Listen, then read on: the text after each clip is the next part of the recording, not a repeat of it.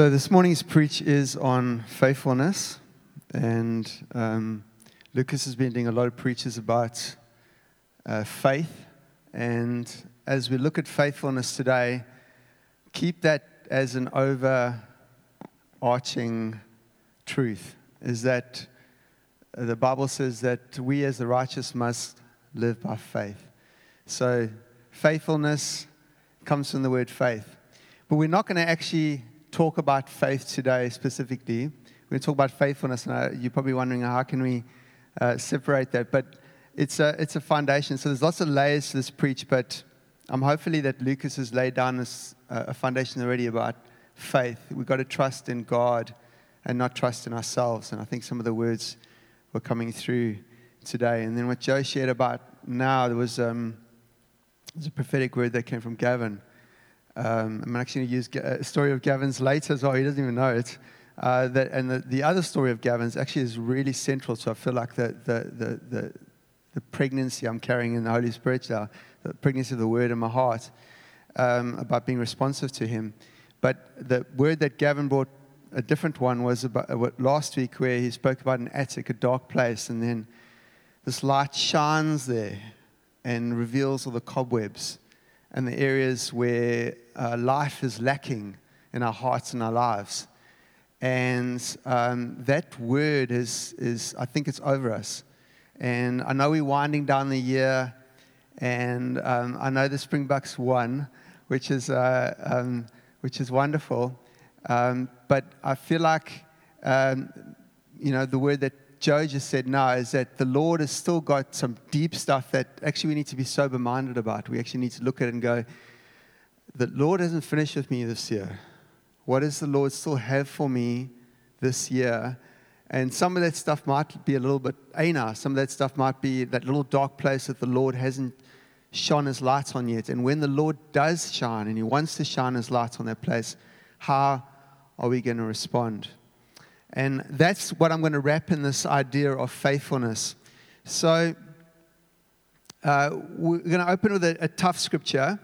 And Lucas has been talking around these in this vein for the last while. You might have noticed it's been quite hectic messages of great warning.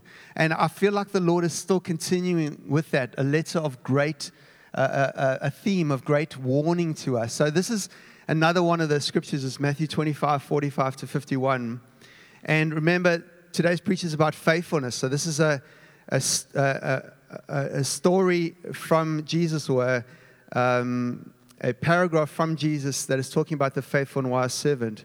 Who then is the faithful and wise servant whom his master has set over his household to give them their food at the proper time? Blessed is that servant whom his master will find so doing when he comes. And let that just sink in for your life. Are you found right now? If Jesus had to come tomorrow or this afternoon, because Jesus can, just headlines, heads up, Jesus can come at any time. A lot has happened already that, Israel's already got a nation. That was a big prophecy in 1948. That's a big gone. How much is still left? Many theologians would say that there's not much, if anything, left. Jesus could come at any time. And that's it. It's all over. This age is over.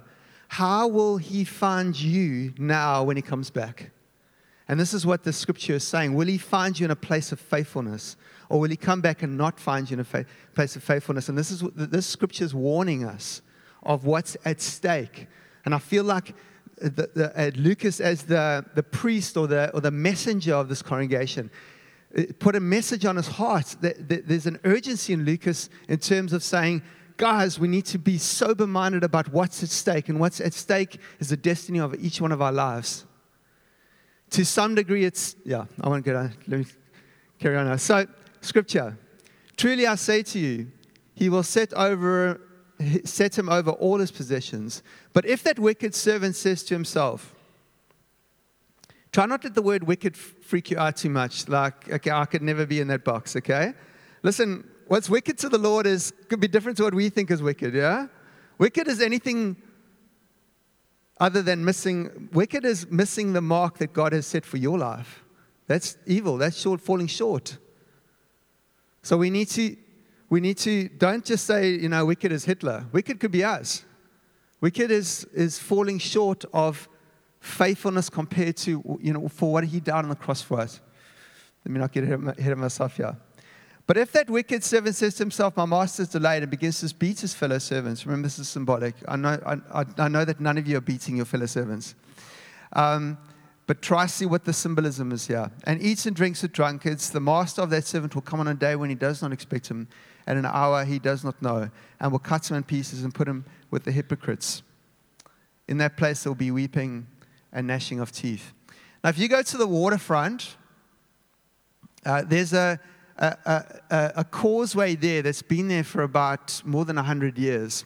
And it's got a bridge over it. But the bridge is too low for the sailing boats and yachts and everything to go through. So I think Murray and Roberts built it, or one of the big engineering companies. It's actually a big bridge that rotates to the side. It's a big white bridge with an arch. Does anyone seen that bridge? It's fascinating. When you walk on it, it's got a little bit of flexibility on it, and you can, it's a little bit dodgy. No, it's not. It looks solid. Now, there's actually an operator for that bridge because there's not sophisticated enough sensors to be able to sense. Here's a yacht coming. I better open that bridge so that the yacht can come through. Remember, this bridge is too low through the causeway. It's how the yachts come through from the ocean into the marina. Now, imagine you were given that job of faithfulness.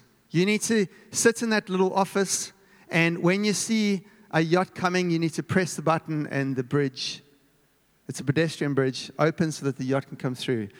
Everyone's wondering, what's the purpose of the bridge? Okay, it's a pedestrian bridge. When it's open, no one can cross. When it's in place, pedestrians can walk over. So you are in charge, bear with me on this analogy, you're in charge of this job. And your boss says, every time you see the yacht, press the button. And you're like, sure, okay. So you're on your shift, maybe it's a 4-hour shift, and you're there, and you know that you have to be faithful with this job. But imagine your boss comes back in 3 hours, and you haven't been faithful to press that button. And he looks at the cause bridge, and it's in place, and there's like yachts stuck there. There's people jumping out. They're throwing out life vests. There's about 3 or 4 yachts on top of each other. Some are like sinking. People are running everywhere. He's going to be pretty mad. Why didn't you press this button? Why were you not faithful with this job? And you're probably going to get fired. And this is a picture of what the scripture here says, that the Lord is calling us to a measure of faithfulness for what He died for you, and that when He comes back, the warning to us is that when He comes back, we should be committed to that path of faithfulness. And we're going to look at today, what is that? Because I know all of you guys are saying, oh, but I want to be faithful. Tell me what I need to be faithful in. And what do you need to be faithful in? The question. And the answer is, you need to be faithful in your Christian walk. God has given you a walk with Him. He died for that walk, that you could have that Christian walk with Him. And where is my Christian walk? Where's your Christian walk? And let's look at that, because we want to be faithful to it, but we don't want to do it through human effort. We want to do it the way that we started. We started with Jesus. The scriptures say that Jesus is the author and the perfecter of our faith. So how does that work? How much is me and how much is God? Now the Calvinist theology will say that we have a zero to add. It's all God. Arminian teaching or Wesleyan teaching will say that we do have something to add. I'm preaching Arminian today, or Wesleyan, and if you're wondering about that, Pentecostal churches and charismatic churches are generally Arminian and Wesleyan, and Baptist churches and Anglican churches are generally Calvinistic. But there's truths to both. There's sides to both. So here's a Calvinist scripture, Ephesians 2:8-9.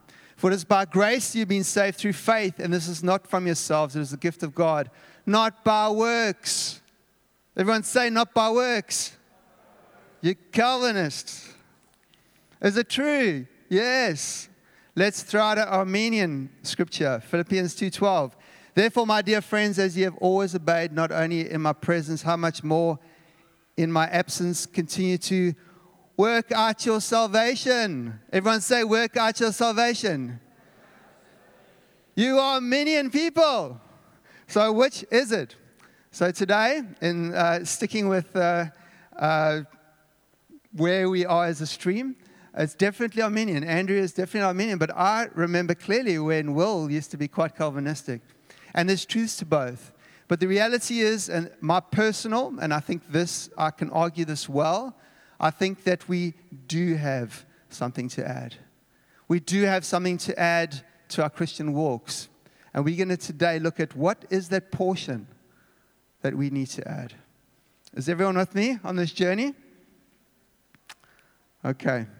So let's look at that, our Christian walk as an overview. And Lucas did it 2 weeks ago. It's one of the most comprehensive views of what your Christian walk looks like. And it's 2 Peter 1:5-7. And Lucas did it with you guys 2 or 3 weeks ago. So here it is.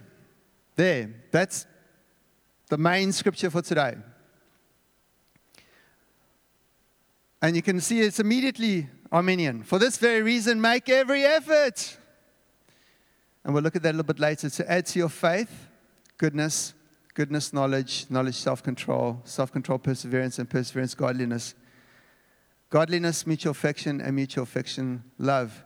We can see that your walk starts with, on the left-hand side, 1 down. Your walk always starts with faith. You enter the kingdom not by works. You enter the kingdom by faith. By faith alone.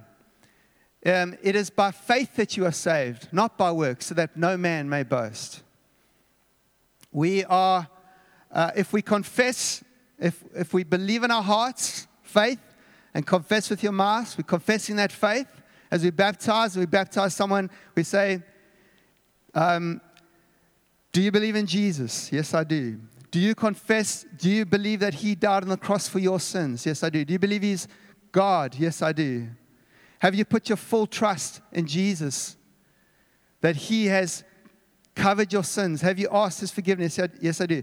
Because of the confession of your faith, I now baptize you in the name of the Father and the Son and the Holy Spirit. We enter the kingdom by faith. So we can see there faith. Then the next thing it says is, add to your faith, goodness. Goodness, the Greek word for goodness is, and I'm not going to go spend too much time on that, arete. It means moral excellence. What's the first thing that the Lord does when you enter into the kingdom? He starts to clean up your life. So I remember my first week. I used to see, hopefully I didn't shock you here, my son has heard this preached before. My son's sitting over there with my mom-in-law, Auntie Louise.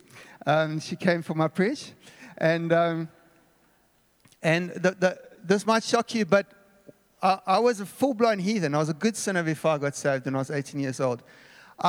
Okay, so this might grieve some of you, but I'm just open now. I used to see how many F words I could put into one sentence. I know that's shocking you guys. But that's the first thing I noticed in the first week. I went, oh, the Lord doesn't like this. The Lord doesn't like me using this language. So I would say within the first week or two, that left my life. That fast. So we can see that goodness or moral excellence is starting to enter into my life. There's many things that the Lord doesn't like in our lives, and He slowly starts to remove them. And they generally are things that hurt us if not always, hurt us and hurt others. He starts to take those things out of our lives. Things that hurt us. The next thing he did in week number 2 was cigarettes. And he went, that thing can take you to hell. And I looked at that cigarette, and I wanted it so bad because I was so addicted to nicotine. And I was also smoking pot, but it was actually cigarettes that was worse for me. And he said, I don't want that foothold in your life. And I never smoked again. And that's been 32 years, 33 years. What is the next thing that he started to touch? Sexual morality. What's the next thing he needs to touch? So he starts to work through, you can leave the scripture up. He starts to work out goodness. And then goodness, what does he add to goodness? Knowledge. What do I start doing? I start reading the Bible. And I start reading, it's the Greek is gnosis, which is just knowledge. I started to get more knowledge in my mind about how God works. And I'm reading the Bible, and I'm hungry, and I'm learning so much about God and His Word. And if you're not doing that, do it, because there it is there. You're supposed to be doing it. So I'm adding knowledge. And sometimes I'm jumping between the two. Or the Lord's doing the one, and then He'll come back to the other. And to knowledge, self-control. So immediately, God doesn't want us to have anything that rules over us. That cigarette was ruling over me. So God somehow gave me the self-conviction and self-control that thing wouldn't rule over me anymore. Genesis 4:6-7. And this challenge went out from day one. And the Lord said to Cain, why are you angry? Why is your face downcast? If you do what is right, will you not be accepted? But if you do not do what is right, sin is crouching at your door. It desires to have you. Sin desires to have us. And then the Lord says, but you must rule over it, or you must master it. Self-control gives you the ability to start to master these things, that they don't rule you, but you rule them. So the Lord wants to work self-control into us. What was Cain struggling with there? He was struggling with anger. He was struggling with anger. What happened? That anger wanted his heart. He became subservient to anger, and how was anger worked out? Murder. He murdered his brother. But the Lord wanted to deal with that thing, and he didn't allow self-control to work itself out, that he could control his anger, and eventually his anger controlled him. Did he love Abel? He probably did. But the anger ruled over him, and he became a servant to the anger, and the anger worked itself out. And there's so many things in our lives, or potential things, or temptations, where sin wants to have its hold over us, but the Lord wants to give victory. Drug addicts, the Lord wants to give them victory, and that'll come through self-control. What's the word? I control myself. And that part there is very Arminian, because we can't just say, well, God must do it. We've got a part to play in that.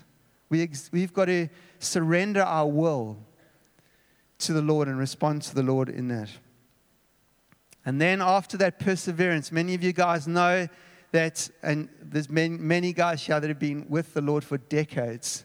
If there's any facet of the Christian walk that's one of the most important, besides faith and a few others, holiness and a few others, is perseverance. You just keep on going. You just keep on going, which is a type of faith. Who just knows the Christian walk is about just keep on going?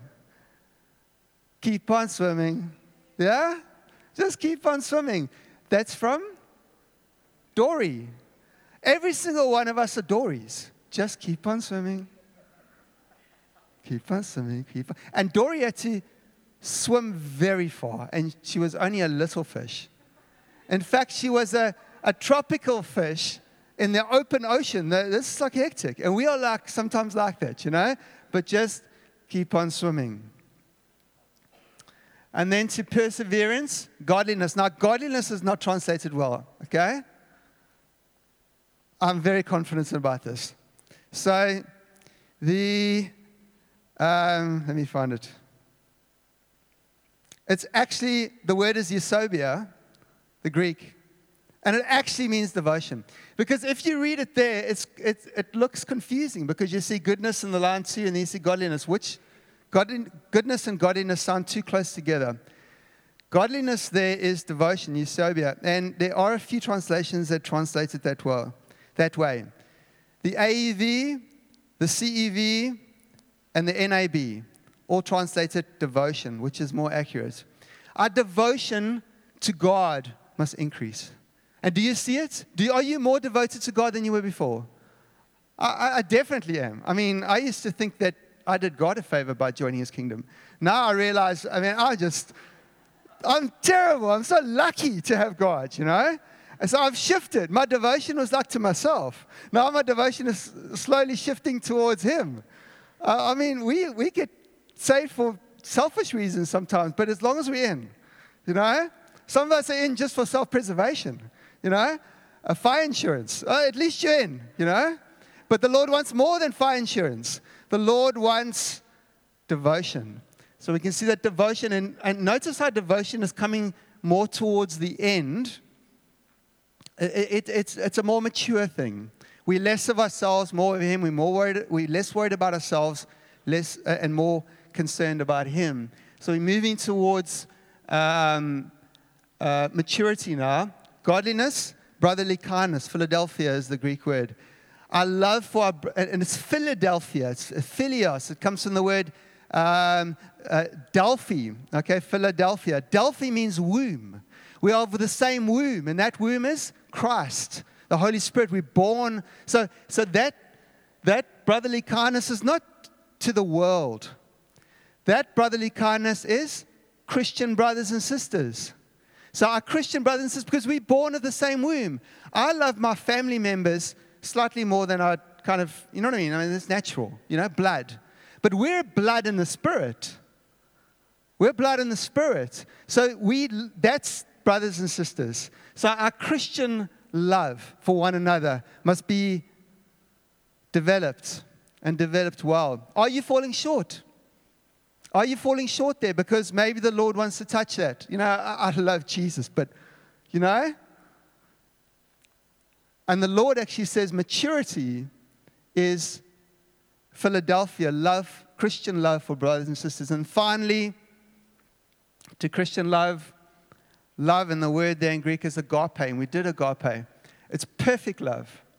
And I preached about 3 weeks ago saying that love is the final destination. Perfect love. John Wesley would agree. Perfect love is our final destination, where we love man perfectly and we love God perfectly.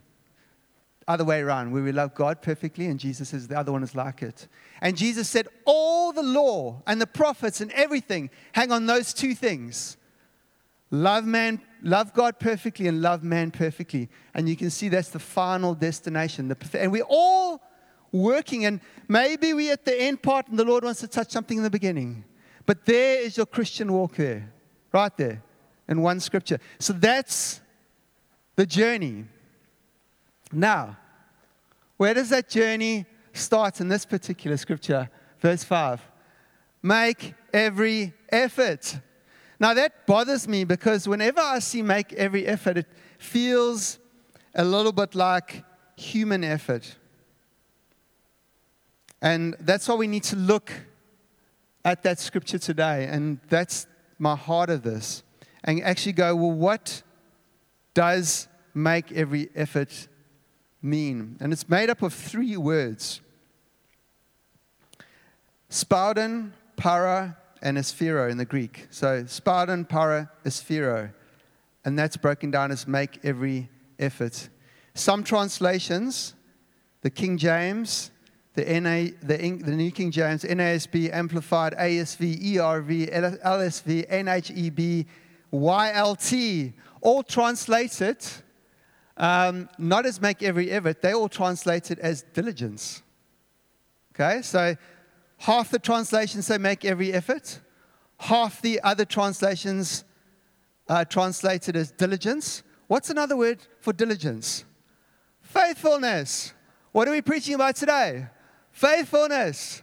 So we need to be faithful, okay, to that. And that's what the Lord's coming back to. So when the Lord comes back, He's going to look at that and look at your life and go, are you on that journey, or have you forsaken that journey? Have you left that journey, or are you still committed to that journey? And He is doing that journey in you. And that should excite you this morning, because you should go, I've got a plan and I've got a purpose, and there it is. Besides going to heaven. Besides going to heaven. I mean, that is the final destination and the greatest destination. Don't get me wrong, that's pretty much the thing. Okay? This life is passing. But right now we're dealing with that. Does that make sense? So, those three words, Spartan, and this is, Gavin, you're going to have a story. I haven't even told you. It's your bus story where you're supposed to share with the person at the bus stop, and then you hesitated, and then you turn around, and then by the time you get... Can you be ready for that? Okay. See, no, you're going to share it. But I want you to see how hard it was. See, it's flexible. See, there's modern flexibility. So, Spartan is that first word there. Okay? Make every effort. Spartan is that first breakup in the Greek. Spartan is where the word we get from is speed. We need to be quick to respond to the Lord. And we'll see here in John 11, 28, 29, the heart of Mary. After she had said this, so Martha comes to Mary. If we can go to John 11, 28, 29. Faith. There. So Martha, Lazarus has just died. Martha, Jesus is coming, hopefully to sort out, fix the situation. And we pick it up there. And after she said this, that's Martha, she went back and called her sister Mary aside. The teacher is here, she said, and is asking for you. The teacher is here.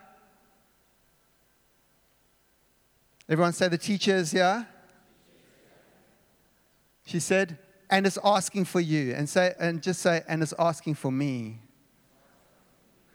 And notice Mary's response here. When Mary heard this, she got up, spouting, or she got up quickly and went to him. There needs to be a bit of spouting in our hearts, a responsiveness, not a lack of responsiveness. And for some of us, that's a challenge to us because we've lost our responsiveness to the Lord. The Lord calls us, asks for us, and we don't respond quick enough. So Gavin's going to take one for the team because the Lord did ask him, and to make you feel better, I'm going to share a story where I also fell short. So can you share that one? So the Lord is asking Gavin to do something, and he didn't do it. But why I'm asking him to illustrate, this is hard. This is super hard. Will you share? So what I can remember, I was driving, and sometimes you're driving and you're kind of like not thinking of anything. And as I drove past, it was one of these My City bus stops, and there was a person at the My City bus stop. And as I drove past them, I felt like the Lord say, "Stop and go and speak to them, and tell them about me."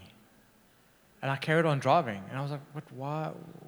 For what purpose? Why?" And then the Lord said to me, "What if today is their last day?" Suddenly, that, oh my word, came on me. And I remember turning around at the circle, making a U-turn. And I'm thinking like, okay, now there's an urgency. And as I get there, the person gets onto the My City bus and off the bus goes. And I've like turned in and I've tried to park and everything. And off they go. And my heart just sunk in my chest with that knowing is like, what if today was the last? And I just drove past. It's not easy. When the Lord asks us and we need to be quick to respond and we don't respond in that moment, we miss it. And it's so easy to say that you're going to respond quickly, but the weird thing is it often catches you by surprise. Like Gavin was not expecting that. I had a situation where I asked Donna, we had to go pick up this part for one of my son's toys. And we arrived there, and the first thing I noticed, Yeah, it's a future present for him. And the first thing I arrived there, it's got incredible Google reviews, this guy. But the first thing I noticed is, and I'm in the hood, it was out there in the hood. And so we first arrived there, and the first thing I noticed is it's not a business, it's a private house. It's a very neat-looking house and everything. And we parked there and we're like, okay, what now? You know, I thought this was actually a business, but it's a residential property. And then the garage opens up, and there's this guy, Muslim guy, he's probably about 26 with what's that thing called? Kafir. There we go. And he's in a wheelchair. And he's super happy and comes in, he's so super helpful. It was one of those Lucas testimony moments, except I didn't end like Lucas normally ends. I ended with Gavin. And so as we're conversing, I just feel my heart, and I feel like, I think I must pray for him now. Like, for healing. In Jesus' name. And I'm like, okay, I'm in the hood. Okay? Is it coffees? Kafir. There's kafir everywhere. And now I'm praying in Jesus' name. I did live in an Indonesian nation, Indonesia, in a Muslim nation, Indonesia, for 8 years. I know what they do to Christians. And I'm like, I'm wrestling now, but I'm like, is this the Holy Spirit? Is this not? And because I'm not spouting, because I'm just do it like Nike. Just do it. Because I don't just do it, and I think too much, and eventually the moment's lost, and then I drive away, and I'm having a coffee with Douglas. Where's Douglas? At the back there. And Douglas goes, basically, you're Doffy, you should have done it. And I said, oh, no, I should have done it. But it's that hard. Why don't we need to quickly, like Mary, the master calls you quickly. A speed, Spartan, there needs to be a quick response to the Lord. What's the key to remember there? Not so much speed, because I know some people say that rush isn't of the devil, rush is the devil. That's not what the Lord's talking about. Speed is sometimes not good. Sometimes, Lee Smith, Alden, PM, used to say, play it late. Wait. We're not talking about that. We're talking about responsiveness. Are we responsive? Or are we just like dull? When the Holy Spirit comes, are we responding to the Holy Spirit? Or are we just, you know what, I haven't responded for so long to the Lord that I'm just used to not responding. And our hearts actually become hard. Are our hearts soft and responsive? That's what that word, pardon, is actually talking about. When we're looking at make every effort, the next part of that is, or diligence, is para. And para is, the Holy Spirit is called the Parakletos, someone that's close to us.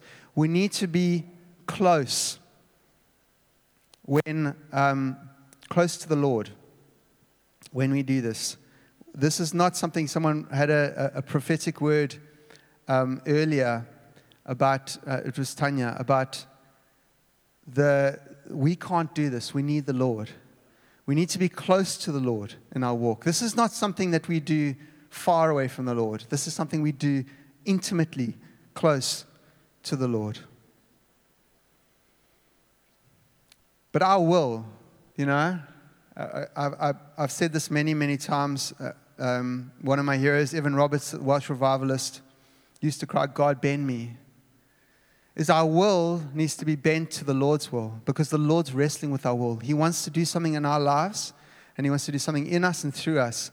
And the thing that is sometimes preventing that from happening is our will. It's not responsive enough to Him, and it's not easy.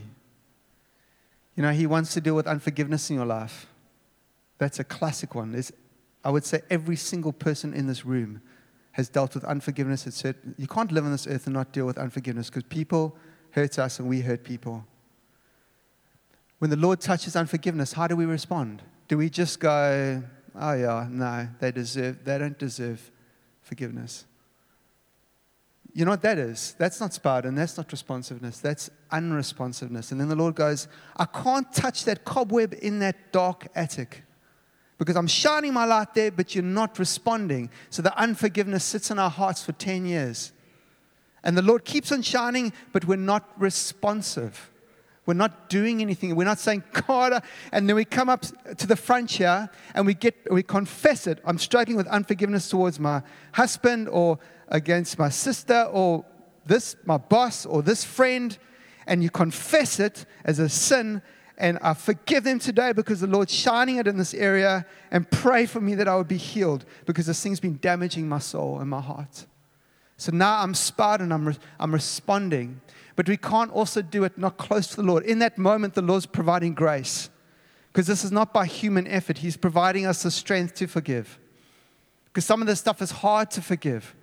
But as we behold how much He forgave us on the cross, He forgave us $1 million, analogy, but He's asking us to forgive $10. We go, yes, Lord.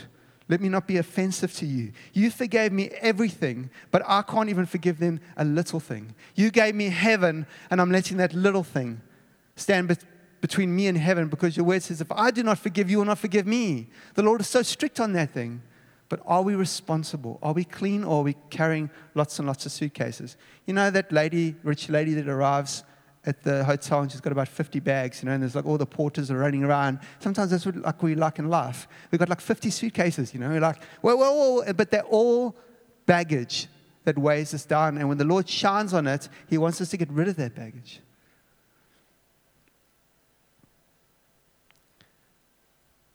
And the final part of that one there is Sphero.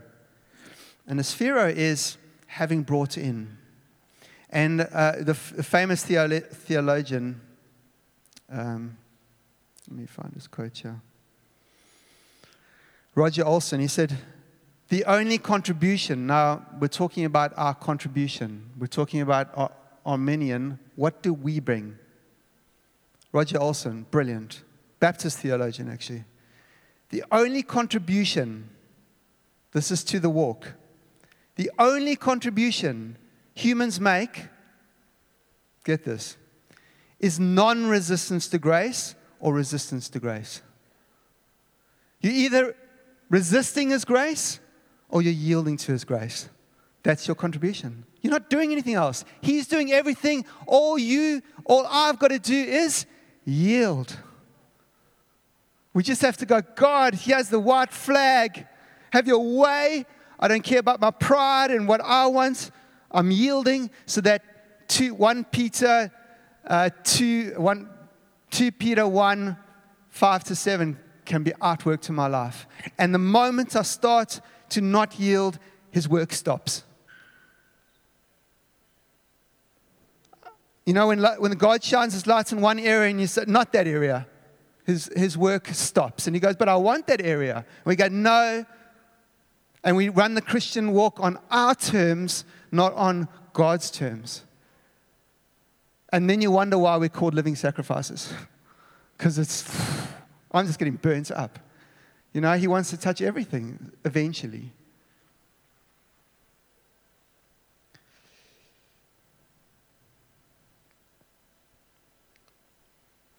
The other thing, just coming back to Para for a sec, is, are you hearing His whisper? Because when I'm close to someone, I can hear the whisper. And God's word tends to be a whisper. He doesn't shout, He whispers. You've got to come close to hear His voice. And Jesus says, John 10:27, my sheep hear my voice, and I know them, and they follow me. My sheep hear my voice. Every one of us here, and if you're not, you can be today, become one of His sheep. By giving your life to Jesus and accepting His blood and accepting His sacrifice and His atonement for you. We can give that call in a moment. And you can become a sheep as well. But for the rest of us here that are His sheep already, this scripture was always an encouragement to me. Because whenever I doubted that I could hear the whisper, this scripture says I can hear His whisper. My sheep hear my voice. You'll recognize Jesus. But are you close enough to hear the whisper?